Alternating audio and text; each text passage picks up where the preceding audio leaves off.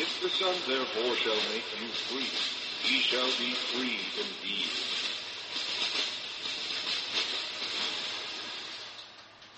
We'd like to welcome you to our current event and weekly Bible study for April 1st, 2012. And today we're going to be covering a few different current events, about a total of a 13-page PDF we're going to be going over. And first couple things, we're going to be looking at this new movie, The Hunger Games, and the satanic theme behind the movie.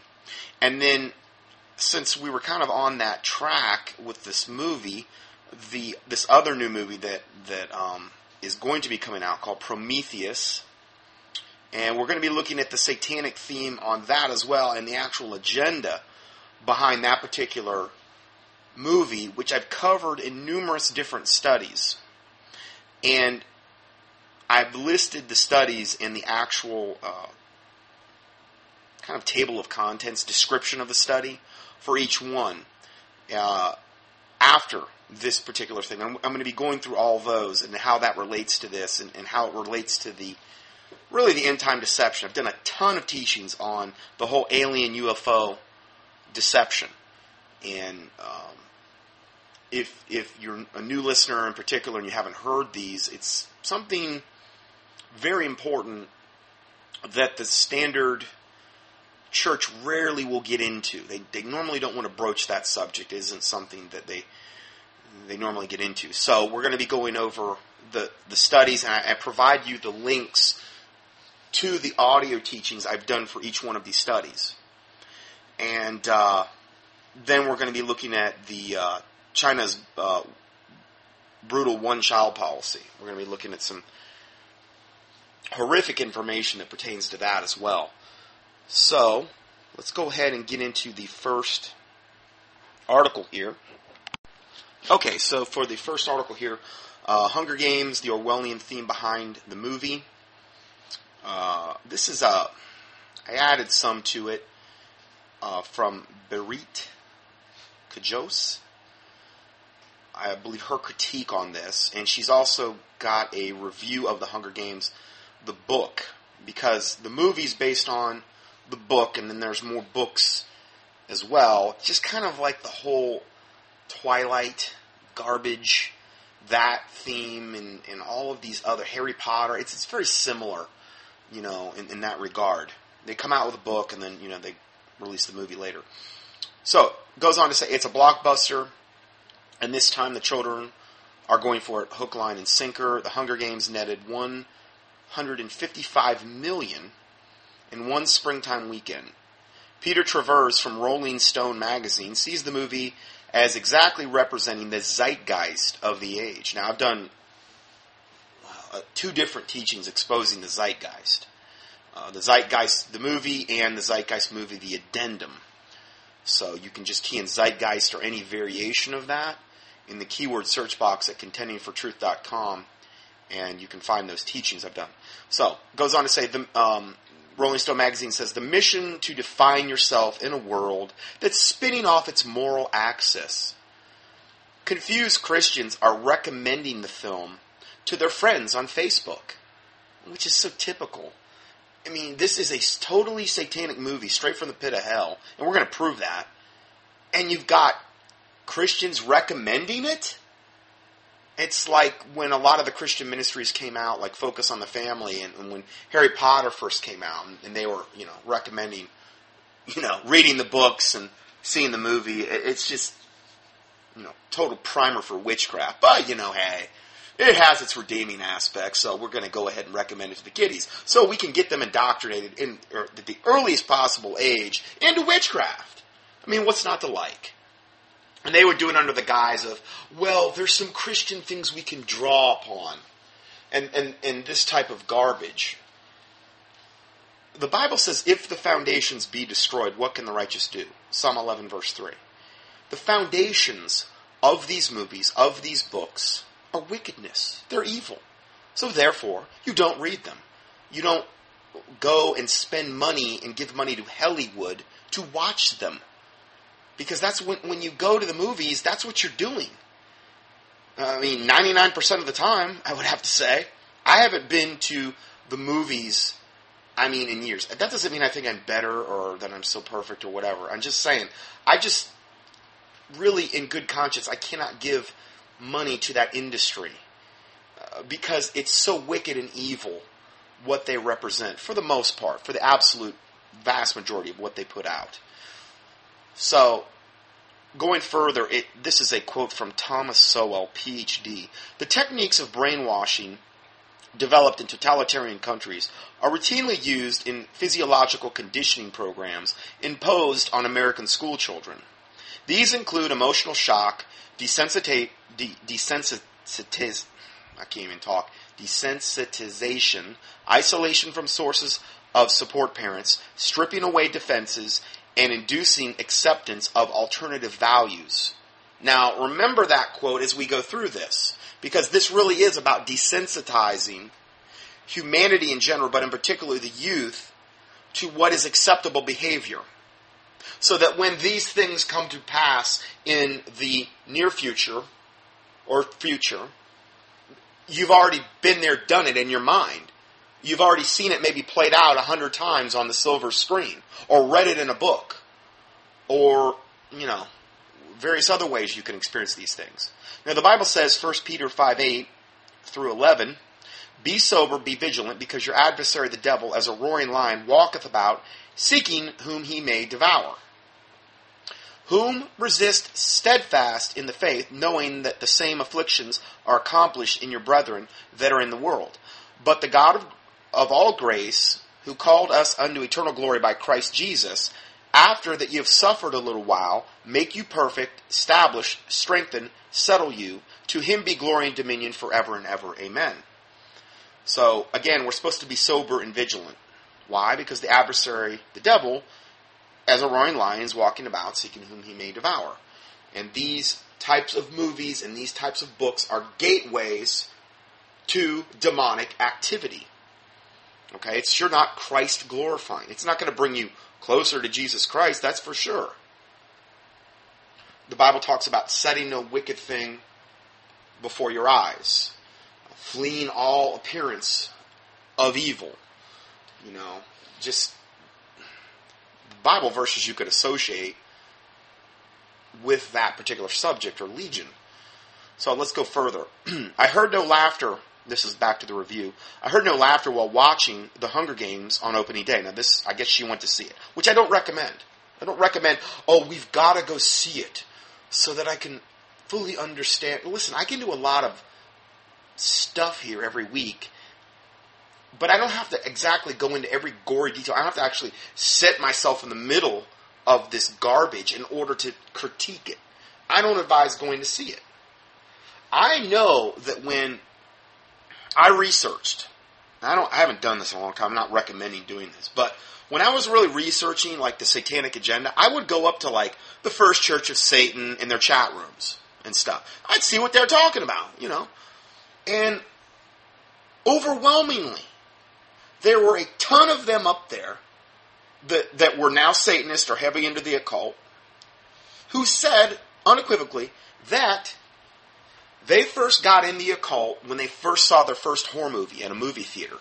Usually it was in a movie theater. Probably a different dynamic taking place with the big screen and the sound, and you paid money to go there, as opposed to maybe watching it on a smaller TV. I'm not saying that it couldn't happen either way. I'm just saying it seems to be maybe more of a stronger gateway. But it was overwhelming. How many people, and they can even go back to the horror movie they watched, where something entered them, and they were changed from that point forward. The particular horror movie. I used to love horror movies when I was young, and before I was saved. And yeah, they were scary and stuff, but I liked it. And it wasn't something I really should have been liking or setting before my eyes. And, looking at it now, it's like, wow, it's a total gateway. And this was the reason that they were a Satanist up there posting today. They could totally attribute it to a movie they watched when they were young. Usually it was a horror movie. But it doesn't have to necessarily be a horror movie. Just getting caught up in the whole, video games could do the same thing. I've done the whole teaching on video games. World of Warcraft and all these witchcraft-themed games. And Dungeons and Dragons. And there's so many different gateways, entries, and portals into the occult. Well, Satan is walking about as a roaring lion. He's very subtle.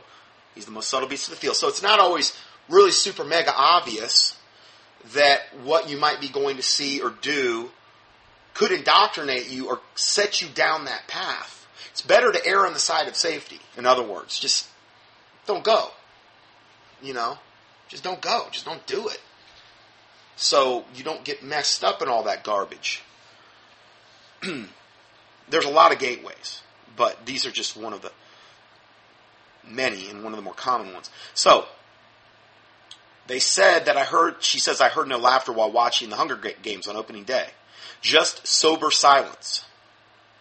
This teenage movie, set in a totalitarian world that supposedly replaced a broken America, shows the grim struggle for survival in a world without God, hope, or meaning. Yeah, I really want to be going to really put that in my mind, But see, that's what the New World Order, the Illuminati, Satan, his fallen angels, the demons, the devils, that's what they want you to believe as reality. That God has no power, that God doesn't really even exist. There's no hope or meaning to life. And hey, if you go down the public school system route and you believe in evolution and Charles Darwin, that essentially we evolved from rocks. Oh, I'm sorry, that's the primordial slime, the rain that rained on the rocks for millions of years, and then out of the primordial slime emerged the two-cell amoeba, which eventually turned into a, catfish, and then that climbed up on shore and turned into some type of salamander-like creature, and then that turned into a lemur. And then the lemur eventually turned into Piltdown Man. And so on and so on. Yeah, right. I mean, that's just insane, that whole theory. But essentially, we evolved from rocks. Well, if you believe that, what's the point? But that's what the public school system has been desperately trying to indoctrinate, children. And this was one of the main reasons behind why Hitler did what he did. He had totally bought into the whole Charles Darwin, and he believed the Jews and these other races that were not of pure Aryan stock were inferior, and they needed to be eliminated. So there was no real remorse when you're killing off undesirables, because they were just genetic throwbacks that didn't need to be here anyway. So just exterminate them. And there's no conscience about doing something like that. It's like if you see a cockroach running around your house, and you're like, well, we got to kill that thing. It's not doing. He was trying to breed the super Aryan, the fifth root race. And there's still Nazis around, and a lot of them are still in high government, and they're still trying to do the same thing. Just a lot more covert right now. That's a whole other subject. But going further, so this is a movie that shows the grim struggle for survival in a world without God, hope, or meaning. It sounds good to me. I don't know what's not to like so far. So the only higher power is a heartless government that supplies its own choice of artificial thrills and trials. And the people suffer. The book behind the movie was published by the prominent Scholastic, who also brought us the Harry Potter series. They were the ones that got Scholastic like their, they brought us the Harry Potter series, and they were the ones that got Harry Potter in the public school system. So we could indoctrinate all the kiddies into witchcraft and get them, it doesn't matter as long as they're reading. How many times I heard that garbage excuse? I've done a whole teaching on Harry Potter. Just key in Harry or Potter in the keyword search box at contendingfortruth.com. They were the ones that, got us Harry Potter. You talk about a spell on a book. These kids picked this book up, and a lot of them, little Johnny never wanted to read before. He picked up Harry Potter. And now he won't put it down. Now he gets violent if you try to take it away from him. How many times have I heard that? Why? Because there's a big fat spell / curse / demon on the book you brought into your house. And little Johnny's under the spell. It's a cursed object. Sure, he wants to read. He wants to read a witchcraft manual. There's stuff they do in Harry Potter that high-level witches won't even do. From the research I've seen, it's high level.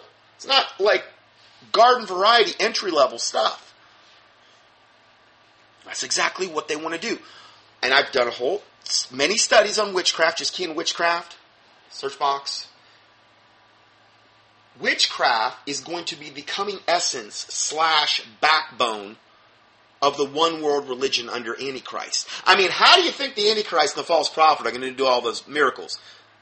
Signs and lying wonders. Is it going to be because they're going to do it through their holiness? Or that they're going to be parlor tricks? Like when he calls fire down from heaven and stuff like that? And the image of the beast is like literally animated.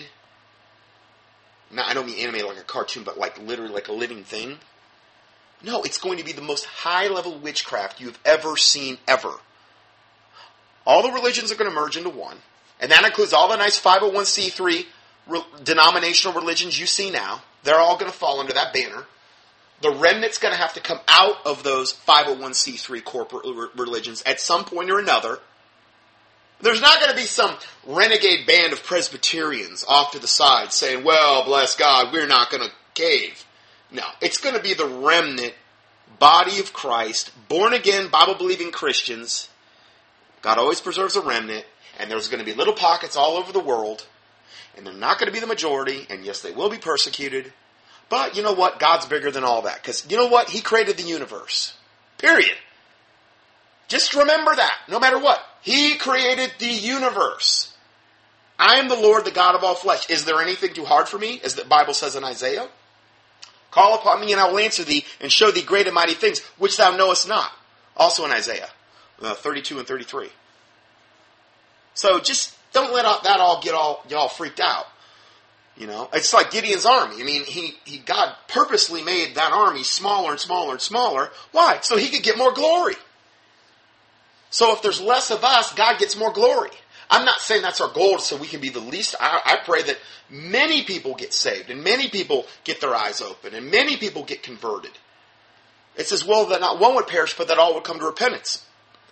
But the reality is that narrow is the way which leadeth to life eternal, and few there be that find it. Broad is the way which leadeth to destruction, and many there be that go thereat.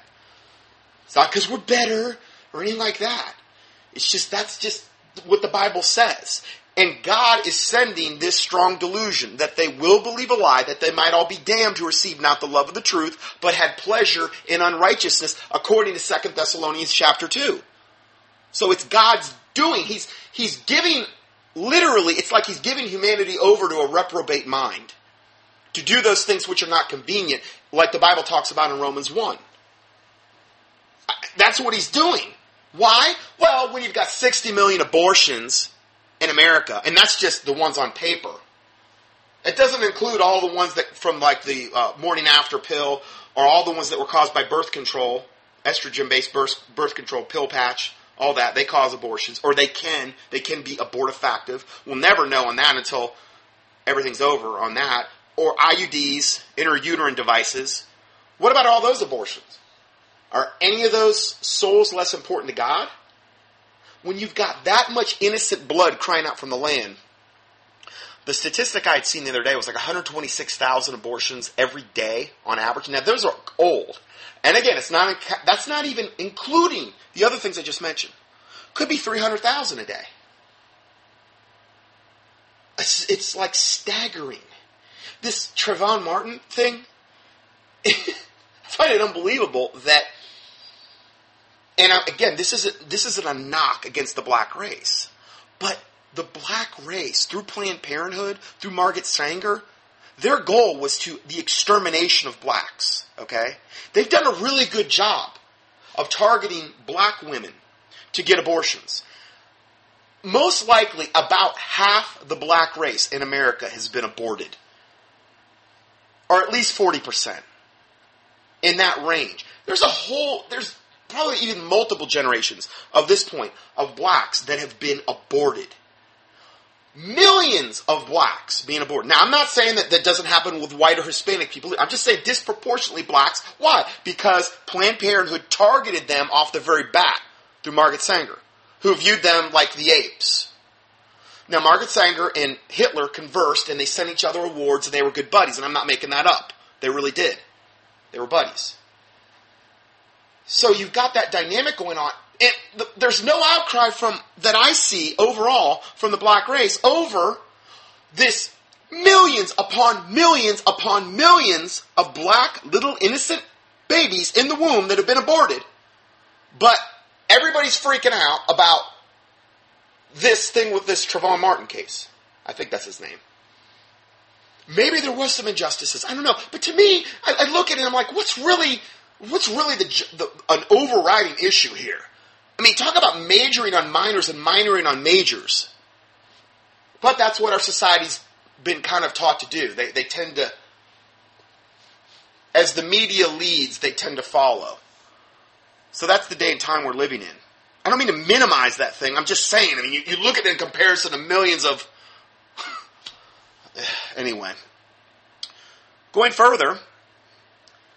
So Scholastic, by marketing its books through our education system, Scholastic may have done more to distort history, mythologize truth, and promote moral and spiritual corruption among children than any other publisher. I mean, they're wicked and evil to the core. If you have children in public schools, they probably read Weekly Reader, which offers news and current events, from a strictly non-Christian perspective, of course. Its publisher, the Weekly Reader Corporation, is owned by Scholastic. The 1990 message illustrates its earth-centered propaganda and twisted view of history, which says, quote, "Give thanks to Earth." Earth? Like, what do you mean, Mother Gaia? Well, yeah, exactly. The first Thanksgiving feasts were harvest festivals. People gathered to celebrate successful harvests and to thank the earth for its fruits. You can celebrate the earth every day by always taking care of the environment. That was from Scholastic News. No, I give thanks to the Lord Jesus Christ. I give thanks to Father God. I don't give thanks to Earth or Mother Gaia or some other false deity. Who created the earth? The Bible says all things, meaning Jesus Christ, all things were made by Him, and without Him was not anything made that was made. John 1. So that's who I give thanks to.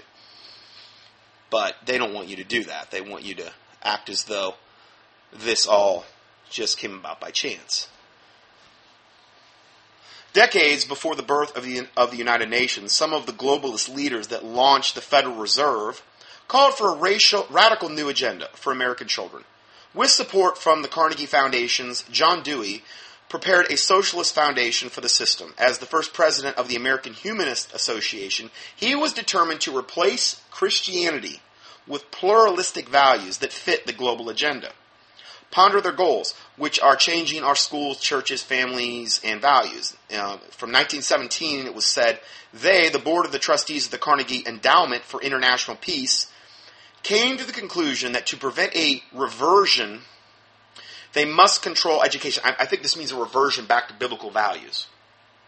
They must control education. Absolutely. Hitler knew this as well, too. I mean, that's the whole thing behind, like, the Hitler Youth, you know. And then it goes on to say, then they approached the Rockefeller Foundation, and they said, quote, "Will you take on the acquisition of the control of education as it involves subjects that are domestic in their significance? We'll take on the basis of subjects that have an international significance." And then it was agreed. They decided the key to it was teaching American history, that they must change that. Meaning, I guess they must change American history. Now, in 1970, they said absolute behavioral control is imminent. The critical point of behavioral control, in effect, is sneaking up on mankind without his self-conscious realization that a crisis is actually at hand. Man will never self-consciously know that it has happened. Well, it's like taking the frog, putting it in lukewarm water, and slowly turning it up to a slow boil. By the time the frog realizes what's going on, it's too late and he can't jump out. But if you put a frog right into the boiling water, it'll jump out. So that's what they've been doing. They've been sneaking up on humanity through the public education system for, about 100 years at this point, at least. Brainwashing all along the way, and this is their agenda. And they're admitting it. And this is straight from, the Rockefellers. You get in Carnegie, Rockefeller, you're dealing with the highest echelons of the one world or New World Order boys, the elitists, the globalists, the Illuminati, whatever you want to call them. So, in 1989, they said, what's happening in America today is a total transformation of our society. We have moved into a new era. We no longer see the teaching of facts and information as the primary outcome of education. What we are facing is a total restructuring of society. And this was said by Dr. Shirley McCune, Senior Director of the Mid-Continent Regional Educational Laboratory, a leading occult theosophist, meaning basically Satanist, who was speaking at the 1989 Governor's Conference on Education. And again, pretty much everything that I'm saying here is either referenced or there's a link you can click on the PDF where you can explore it further if you'd like to do that. In 1994, they said, we have actually been given a course on how to not tell the truth. How many of you are administrators? Now, this was said by Dr. Jim Cosby, a North Carolina superintendent. I think he's speaking to teachers here. We've actually been given a course on how not to tell the truth. How many of you are administrators? He's talking to these people. He says, you've had that course in public relations where you learn to just put the best spin on things, which is, again, the essence of the public education system. Also, there's a really good video you can go up and watch regarding college. It's called The College Bubble, I believe. And it just tells you what an absolute total debt bondage scam that the secular college system, particularly secular college system, has turned into in America. The debt slavery is unbelievable.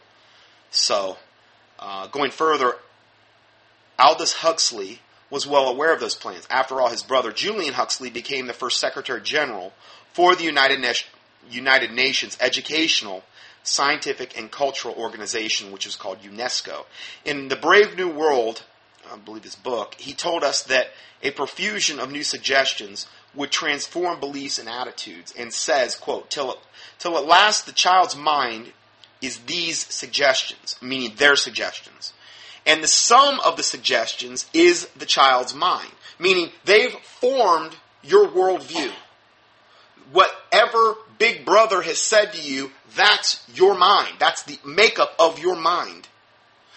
And then he goes on to say, and not the child's mind only, the adult's mind too, all his life long. The mind that judges and desires and decides, made up of these suggestions, but all these suggestions are our suggestions.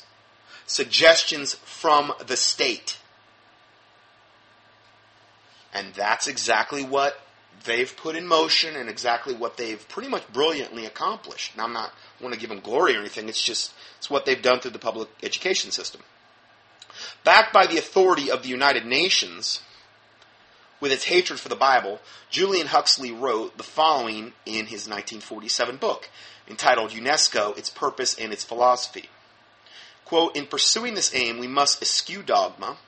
East and West will not agree on a basis of the future if they merely hurl at each other fixed ideas, of which the Bible is the main obstacle. Of course it is. It always is. It's not, the Vedas and the Hindu or the principles of Buddhism or Hinduism or Zoroastrianism or Mormonism or whatever. It always comes back to the Word of God. Okay, that's what it always comes back to. So, East and West will not agree on the basis of the future if they merely hurl at each other fixed ideas of which the Bible is the main obstacle of the past. For that is what dogmas are, the crystallizations of some dominant system of thought of a particular epoch. If we are to achieve progress, we must learn to uncrystallize our dogmas. The deceptions that are coming are going and are doing that right now to a large part, are going to mainly attack the principles and tenets of the Word of God, the King James Bible in the English-speaking language. That's what they're going to be absolutely 100% preoccupied at disproving. All these garbage shows that they've come out with, and supposedly archaeological proofs of, like the lost tomb of Jesus and Holy Blood, Holy Grail, and the Da Vinci Code, and all of these things to throw doubt on, like, who Jesus Christ was, the Word of God. All of that's by design. All of that's part of the end-time deception. To ultimately, the ultimate goal is to get you into hell, and then ultimately the lake of fire. Because Satan knows that's where he's going. He wants to have as many people with him as possible, because misery loves company. They just want you to totally doubt the Word of God in every way, shape, and form. And that's what they're bent on doing. That was what the Zeitgeist was about. At least the first half hour to 40 minutes of it. Going further, today our government and educational establishments seem more than willing to implement this agenda and punish any parental resistance that gets in the way. The fictional history behind the Hunger Games, which there's a link you can click on here, it's their book review of it, which is different than the movie review. She says, let me warn you, the movie is just as seductive as the book, perhaps more so, since the written messages are joined to unforgettable visual images. It draws in its fans into the oppressive futuristic nation called Panem, which is from Panem et Circenses, meaning bread and circuses. Now, that's the whole thing the Romans were doing, give the people bread and circuses, keep them placated. It's the same thing we're dealing with now. Give the men their sports programs and all these diversions and all of the stuff on TV, and then all the gossip rags at the grocery store, and all the garbage about what all the different people in Hollywood are doing, and who's mad at who, and who's going to get a divorce, and who's going to get a tattoo, and who's got a headache this week or whatever. All that garbage, which is really what we should be preoccupied about. I mean, I think that's way more important than anything we would get into here. It's way more important than 60 million aborted babies and all that innocent blood crying out from the land in America. It's way more important than the total homosexual, sodomite, transgender agenda that's, permeating through society, and the pornography industry, and all of the drugs and that people are hooked on, both prescription, legal, and I mean none of that really matters. It's really what matters is who is Brad Pitt. Who is Brad Pitt most likely to end up with in the next month? Because, I mean, pretty much from what I could see, they've all pretty much got the morals of alley cats. Who got Botox treatments? I saw some news flash this week that Kim Kardashian got a Botox treatment. I'm like, wow, my life is absolutely 100% fulfilled. I needed to know that information. My life depended on it. And now I can die and everything's going to be good because I know that. Because that's what's important. Why can't we all get on the same page? Why am I such a fuddy-duddy? What is wrong with me? Is what I ask myself. To that, I really don't have an answer. Anyway, sorry, a little sarcasm there. But, yeah. So, anyway, this whole bread and circuses thing. The current dictator, now this is back to the movie review, the current dictator rules Panem's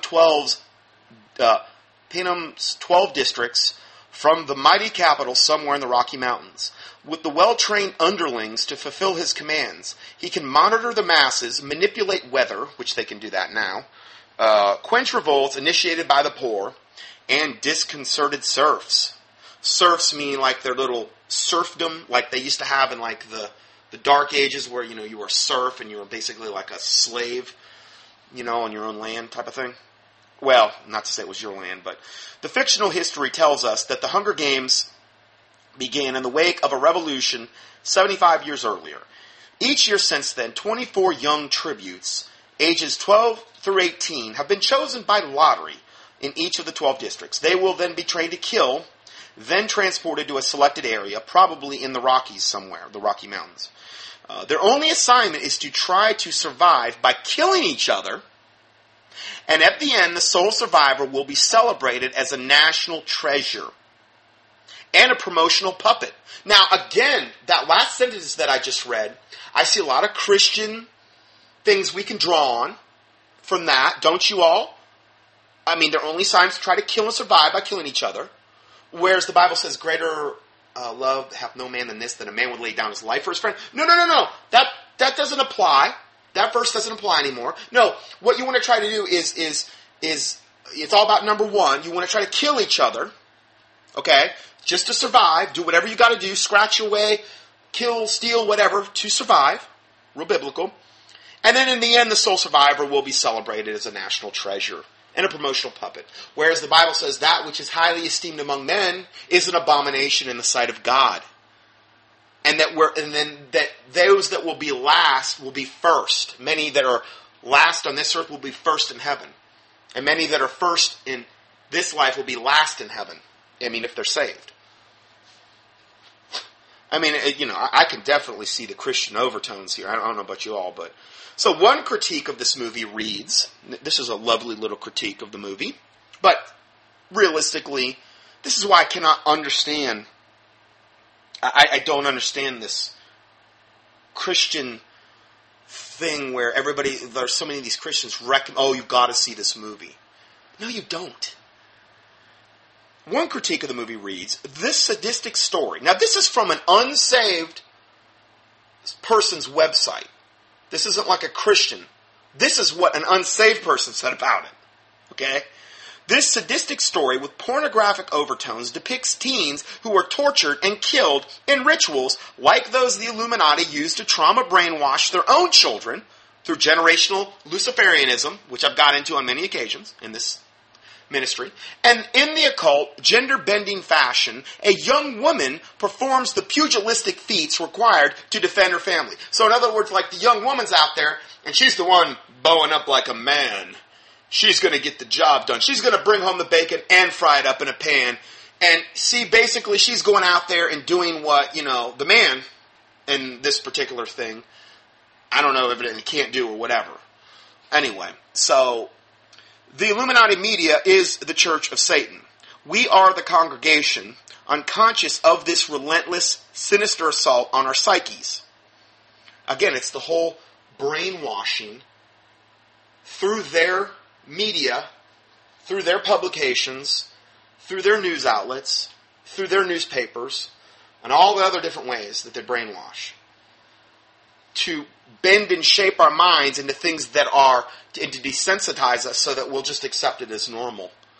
And even good, evidently. A lot of Christians believe this is a good movie.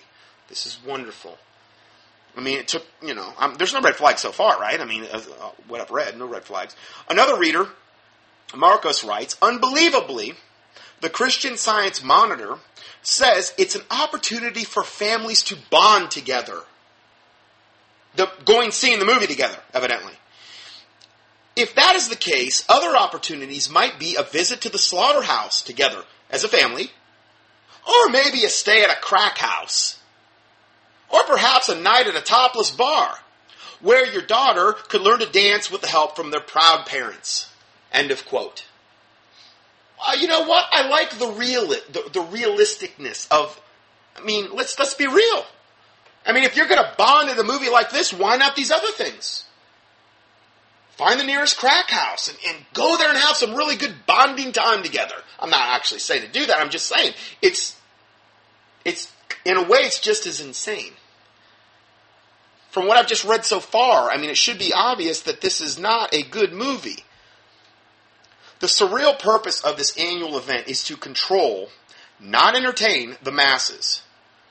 Panem's yearly battle sows fear, not cheer, even though the rules demand celebrations. The rulers demand celebrations. Does that remind you of the Roman Colosseum where the trained gladiators slaughtered faithful Christians as huge crowds celebrated? Pretty much. And that's the whole thing with the bread and circuses. The main character in the 16-year-old is the 16-year-old Katniss, not catnip, but Katniss, sorry. Anyway, who lives with her mother and 12-year-old sister, Prim, in District 12, the poorest in the land. It was the poorest district. Okay, so since her father died in a coal mine explosion, Katniss has been the family's sole provider. Day after day, she and her friend Gale hunt rabbits, gather herbs and berries on the forbidden government land. Why? Again, more brainwashing. Why? Because they've already got the maps up. They're United Nations-based maps where they want to have herd everybody into their designated corridors, their designated cities, turn and rewild all of America. And why? Well, because if they can herd you and put you into cities, then they can control you. And they can give you and spoon-feed propaganda 24/7. You will be totally dependent on them for everything. The Big Brother government system. It's like 1984. George Orwell. It's the same exact principle. And what they do is they rewild America. They give it back supposedly to Mother Gaia. Why? So she won't be grieved. Because the reason all this bad stuff's happened in the world is because we've grieved Mother Gaia. According to them, according to the elite, which is just a bunch of garbage. But that's why this is all happening. So we've got to rewild America. We've got to herd everybody into cities. And then what they do is they have these little like tram trains and things that connect one city to another. And that's how you would get from city to city. But that's exactly what they've already mapped, things of this nature that they've already put out, and it's exactly what they want you to believe as reality in the coming future that they're going to create for you. So, going further, but everything is about to change. In the lottery leading up to the games, the terrified Prim is chosen. I guess her little sister. Stunned, Katniss quickly volunteers to take her sister's place. Peeta Mellark, who had a long crush on Katniss, is then chosen next. These are one of the 24 tributes that have to go and try to kill each other every year. But everything is about to change. Oh no, I already read that, sorry. After the required time of training, prepping, and promotion at the Capitol, Katniss and Peeta are brought to the battlefield. On the first day, 11 of the 24 tributes are killed. Most of the others race into the nearby forests to seek water and shelter from rain and each other. Again, I see a lot of Christian theme here so far. First day, 11 of the 24 killed. Meanwhile, the sophisticated high-tech game makers back in the Capitol keep busy pointing their hidden cameras toward the injured. And again, it's this whole Big Brother society where they've even got cameras in the forest. I mean, you're being watched 24/7 all the time. Herded into their little cities, totally dependent essentially on the government for everything. A society totally without God, out biblical principles. That's what they want to create. Okay, so the high-tech game makers back in the Capitol keep busy pointing their hidden cameras toward the injured, the dead, and the most popular players. Those images are shown on sophisticated telescreens across the country. The goal is to unify, which again reminds me of 1984 George Orwell, the goal is to unify, pacify, and intimidate the viewers into ceaseless loyalty and compliance. Just a bunch of sheeple people that'll do whatever Big Brother tells them to do.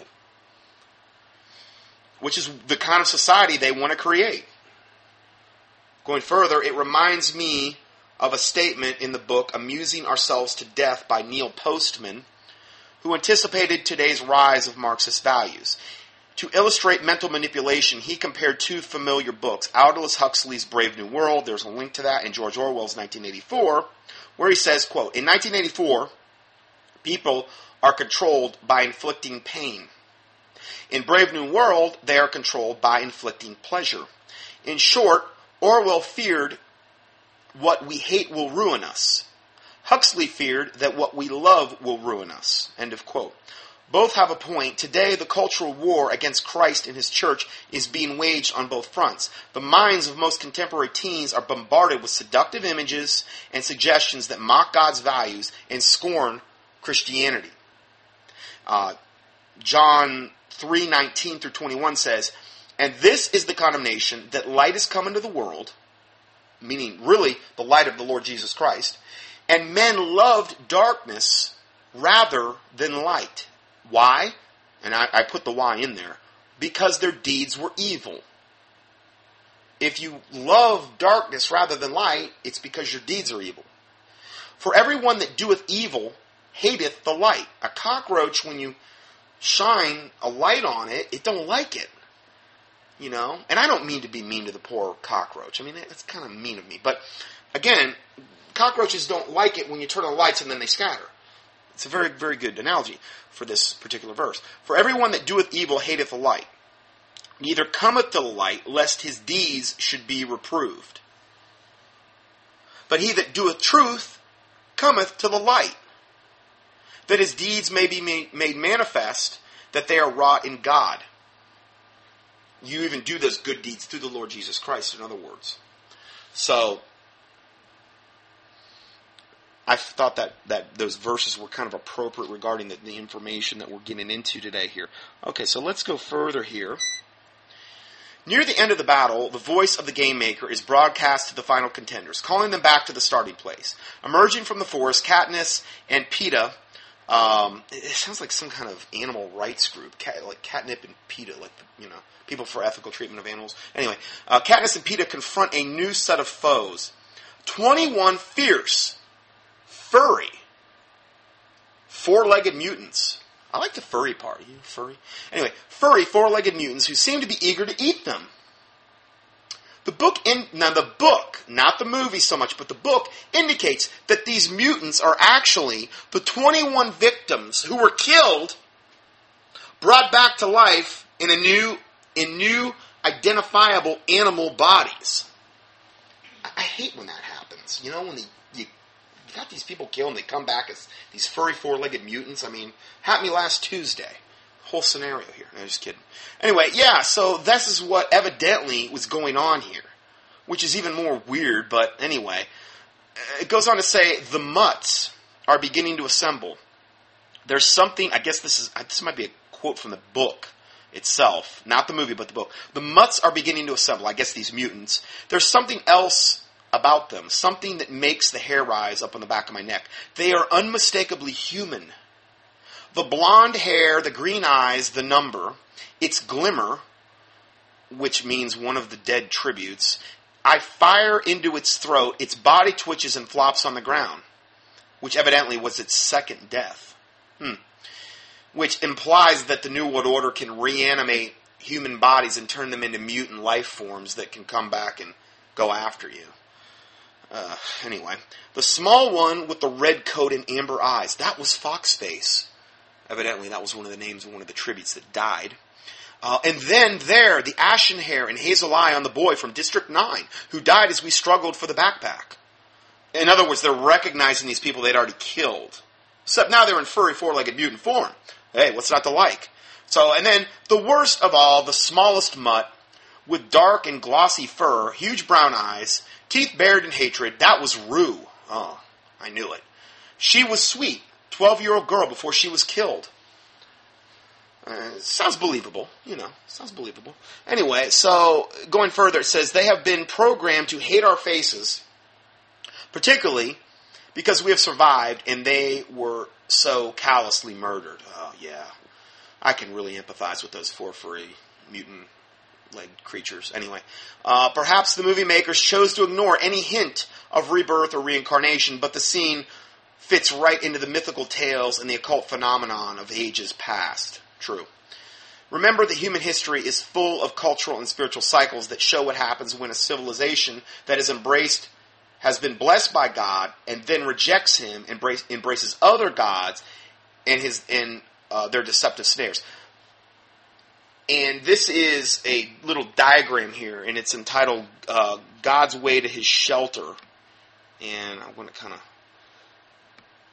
move this up here. Okay, so again, I'm just going to kind of read, and you can see this little diagram. You've got, a society where, let's say, I don't know where to start on the cycle. Let's just say you have peace and prosperity, in a society. Okay, then let's say that peace and prosperity comes because God's intervention in a society. Okay, God has, like in the Bible, in the Old Testament, when Israel repented, in other words, and they got right with the Lord. Okay, from a nationalistic standpoint, they got right with the Lord. You got peace and prosperity. And then what ends up happening, though, is you get into apathy and compromise, which it's inevitable, typically with a society. And then what you end up having is rebellion and paganism, which is pretty much where we're at now in America. Both of those things I just mentioned. Then you get into the famine, war, plagues, and slavery, which is basically what ends up happening when you turn your back on God. It's inevitable. You look in the Bible, there's numerous examples of that, which is part of God's judgment on a wicked nation, famine, war, plagues, and slavery. And then you have, and I'm not saying everyone, but a certain amount of this will happen, and the more the better, confession and repentance crying out to God. And then you have God hears, saves, and restores. And then you have the cycle repeating, back to peace and prosperity, and then the whole thing goes around. And the problem is humanity just doesn't have the capability collectively of policing itself. See, the Bible says if we would judge ourselves, we would not be judged. That's something really important to do every single day, really every single minute. Judging, not like, oh, I'm such a horrific, strike me dead and getting like into that feel sorry for yourself mindset, but judging yourself according to the Word of God, which if we would judge ourselves, we would not be judged of God. You can avoid a lot of God's chastening on your life if you would just judge yourselves by a biblical standard and police yourself. It's human nature, though, to not police yourself, to not judge yourself. And if you're a born-again Christian, the Bible talks about that whom the Lord loveth, he also chasteneth, meaning like if you're, if like somebody's your dad, they have a right to spank you, chasteneth, punishment from God. Of whom the Lord loveth, he also chasteneth, and if you be without chastisement, then you're bastards. In other words, if you say, well, I'm a born-again Christian, and then you can go live like the devil, and there's no seeming punishment from God, that's not a real strong indicator that you're saved. Because it says you're a bastard. What is a bastard? It's not a cuss word. It means an illegitimate son or daughter, essentially. It's like an illegitimate son or daughter conceived out of wedlock. They weren't married, so they're considered a bastard. It was conceived under fornication. So, and then if you can do that and there's no chastening, and then all of a sudden you also have no conviction that you've done anything wrong, meaning, well, I don't know, it's like the Bible talks about in Proverbs where the whore bringeth a piece of bread to her mouth and say, I've done nothing wrong, and he's like stolen bread or whatever, or she's went out and slept with all these guys. I've done nothing wrong. Okay, if there's no conviction of sin, and you've obviously been living in sin, that's not a real good indicator that you're saved, okay? There's certain indicators of being saved. Okay, those are two right there. No conviction of sin? Okay, well, does that mean you've been turned over a reprobate mind to do those things which are not convenient? Like the Bible talks about the lesbians and the homosexuals are in Romans 1?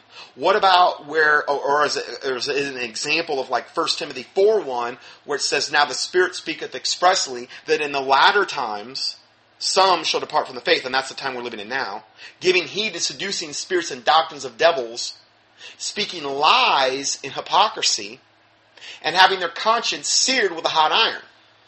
And that's not a good sign either. Your conscience is seared with a hot iron. I mean, like you're going out there and doing all this stuff and there's no conviction of sin. There's no chastening of God on your life. And then you see no fruit of the Spirit on top of that. The fruit of the Spirit, love, joy, peace, long-suffering, gentleness, meekness, goodness, faith, temperance. I don't really see a whole lot of that either. Or if you do, it's like maybe contrived. It's like fake. It's for show. Of course, God knows a person's heart, but these are just some general indicators of if a person's saved. If you don't see that stuff, that's the fruit. Okay, and Jesus Christ said, you will know them by their fruit. A corrupt tree cannot bringeth forth good fruit. A good tree cannot bring forth corrupt fruit. Doesn't mean we walk around in sinless perfection. The Bible says if we say we have no sin, we deceive ourselves, and the truth is not in us, according to 1 John 1. So, but it's not that we also, sin that grace may abound either, and that we're not to use our liberty for an occasion of the flesh. Okay, so there's a balance there. But anyway, I don't know. I just wanted to kind of go over that for a sec. So let's go further here. The signs of change are all around us. We are already seeing some of the devastating consequences: broken families, immoral lifestyles, hopelessness, despair and suicides. Many seek temporary relief in the countless artificial fantasy worlds of digital entertainment. Many are addicted to sensual stimuli or trapped in the forces of darkness and find no way to escape. Their struggles serve as a wake-up call to many of us. How can we, as parents and grandparents, guard and guide our children through the dangers ahead? And she gives some suggestions here. Know and memorize God's Word, the only source of genuine wisdom, true. The Bible talks, wherewithal shall a young man cleanse his way? By taking heed thereto according to thy word. Psalm 119 verse 9, I believe. And then, thy word have I hid in my heart that I might not sin against thee. Psalm 119 verse 11. Thy word is a lamp unto my feet and a light unto my path. Again, Psalm 119. There's a lot of Bible verses that talk about the word of God and cleanse me through thy truth. Thy word is truth. Sanctify me through thy truth. Thy word is truth. Sanctify means to be made holy and set apart. Putting on the full armor of God. There's another really important thing, which is actually listed here as well. I'll give you a couple links here regarding God's Word. One's freebiblemusic.com, freebiblemusic.com, but I give you the actual link. And there's some Bible verses set to Scripture, King James Bible verses. And then also dailyscripturesongs.com from a good friend of mine, Dean Runyon, who's a missionary in Guyana. And he's got a whole series of the King James Bible set on CD, and there's like a different verse for every day of the month. He's got like all 12 months. I mean, he's put a lot of work into this. Him and his wife. The man broke his back in Guyana. And one of his things is not too far away from where Jim Jones had that whole terrible, horrific thing happen. And God convicted him to go into the jungles of Guyana. I mean, you can't even get to this man unless you've got, like, you go there and then, like, you've either got to take a plane or a boat or something to even go up the rivers to even get to where they're at. I mean, this man has laid it on the line. I mean, he's given his whole life. He was there. They were disassembling a water tower in Guyana and out in the wilderness. And I think what ended up happening is one of the guys, they were disassembling the stanchions. One of the guys, I don't know if he stepped in a hole or he tripped or whatever, but the thing came, when he fell, the force of the stanchion they were disassembling came down on Dean, and he broke his back. And I mean, he broke his back really, really bad. And I think it was like the 12th thoracic through the 10th thoracic. It's like your kind of like the middle of your back, but a little lower. It's not lower back quite, but it's right above the lower back area. And he came back to the States, and I mean, I'm not bragging, but I treated him for quite a while, because they were saying that either you're not going to have any, I think, bowel or bladder function, or you're not going to be able to walk, one of the two, because that's the nerves that got destroyed there. And this is when I was in basically full-time practice, and I said, okay, just come on in, I'm not going to charge you, just come on in, let's just see what we can do. And I know some gentle techniques that you can do on people. It doesn't matter if they got a broken back. It's called sacro-occipital technique. It's just so you know, if you are somebody that cannot handle a manual chiropractic adjustment, and there is no way you're going to do a manual, like one by hand, on somebody that's got a broke back. But you just insert these blocks underneath them, depending on how their legs are presenting. It's called a leg length check. It's a chiropractic thing. Anyway, the doctor inserts the blocks. I would let him just rest on the blocks for like a half hour, do some heat, interferential therapy. Well, I don't think I could do interferential therapy because he had metal in his back. Anyway, I just did what I could do. I didn't do a lot. We prayed. And I'm telling you, within like 2 or 3 months, he was walking. I mean, it was a total miracle because they were like, we don't even think he might ever walk. Ever. He was walking. He got to the point where like he could play basketball and stuff. But he's back. He's been back. I never heard the man complain ever. I mean, I look at a guy like that and I'm like, I don't even deserve to be on the same planet as this guy. I mean, you talk about a guy that's given it all up for the Lord Jesus Christ. Him and his wife. I mean, they're out there. I mean, it is hot. Hot, hot, hot where they're at. It's like right near the equator, in the jungle. And I mean, he goes back, he ain't no complaining, no nothing. You know, amazing. Anyway, that's the dailyscripturesongs.com. Wonderful man of Christ, him and his wife. And then she also says, read the books and testimonies of faithful Christians who stood firm in their faith in the midst of persecution. Fox's Book of Martyrs, and then she's got a book listed here, A Small Price to Pay, and then Trapped in Hitler's Hell. Now, never read those two books. I'm just gonna, hopefully they're good. They sound fine. I don't know. And then she goes on to say, learn the historical facts needed to defend and know what we believe. Recognize the difference between observation and assumptions. A lot of supposed science today is based on useful assumptions rather than observable facts. Evolution is probably the greatest example of that. Put on the full armor of God every day. Pray for God's strength, protection, and guidance. Then follow Him, not the corrupt ways of the world. Good advice. These charts may be helpful. She gives some charts. One of them is entitled New Emphasis in Schools and Culture. And then the next chart is 3 sets of meanings of educational buzzwords. And then the checklist for the family. So some other resources at your disposal. Again, this is all going to be in the PDF associated with the April 1st, 2012 teaching at contendingfortruth.com. And again, we do appreciate, your prayers from my listeners and the people that have donated to the ministry. And I know I don't say that enough. And I just praise the Lord Jesus Christ for you. And truly, I truly believe, I was told a long time ago,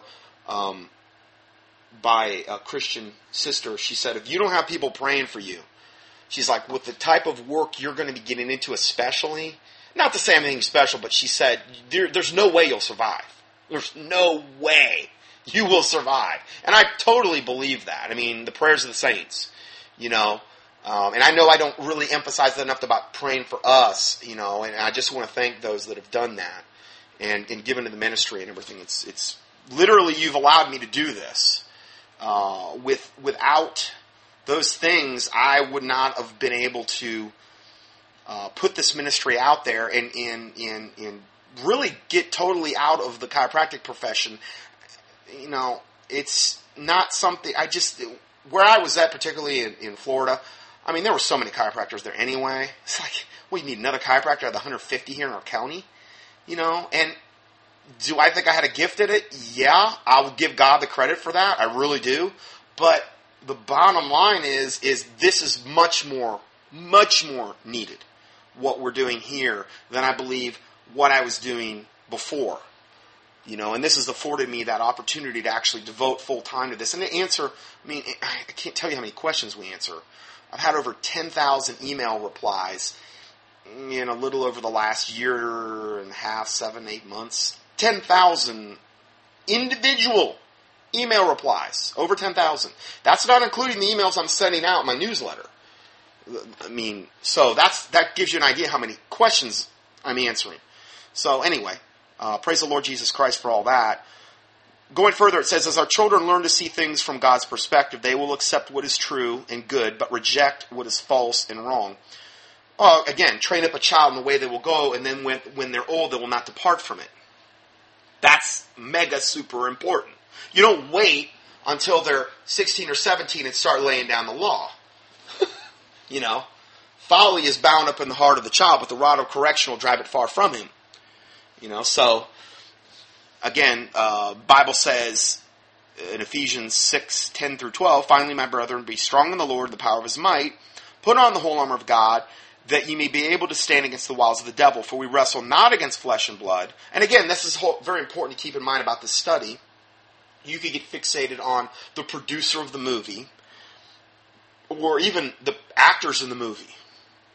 But the reality is what is behind What are the spirits behind the making of the movie, the putting out of the movie, behind Hollywood? Well, again, we wrestle not against flesh and blood, but against principalities, against powers, against the rulers of darkness of this world, against spiritual wickedness in high places. And then, again, to confirm what we had said before, thy word have I hid in my heart that I might not sin against thee. So that's Psalm 119, verse 11. Now, I give you here my teachings that you can click on, the audio teachings I've done, with the PDFs. Pretty much every teaching I've ever put out, most of them, I'd say 99.5 to 99.9%, have a PDF associated with them so that you can do more research and explore it further. I've done a teaching entitled The Fantasy Playing Video Games and Anime Exposed. Parts 1 and 2, give you the links to those. Harry Potter Exposed, give you that link. And then I also give you the Twilight series Exposed, because I did a whole one on that. And that impacted a lot of people that heard that. Just really, all we're really doing is pointing out the obvious from a biblical standpoint. We're not doing anything like, we're just pointing out, we're comparing it with what the Word of God says, and we're looking at the occult underpinnings and just pointing those things out. Let me see where I'm at here on time. Yeah, I just checked. I'm going to have to go to part 2 here. I don't have enough time to get in this next part. And we're going to continue with the Hunger Games, a different look at this. And so we're going to go to part 2. God bless you. We'll see you there. Scott Johnson's weekly audios are available for free 24/7 on the internet at contendingfortruth.com.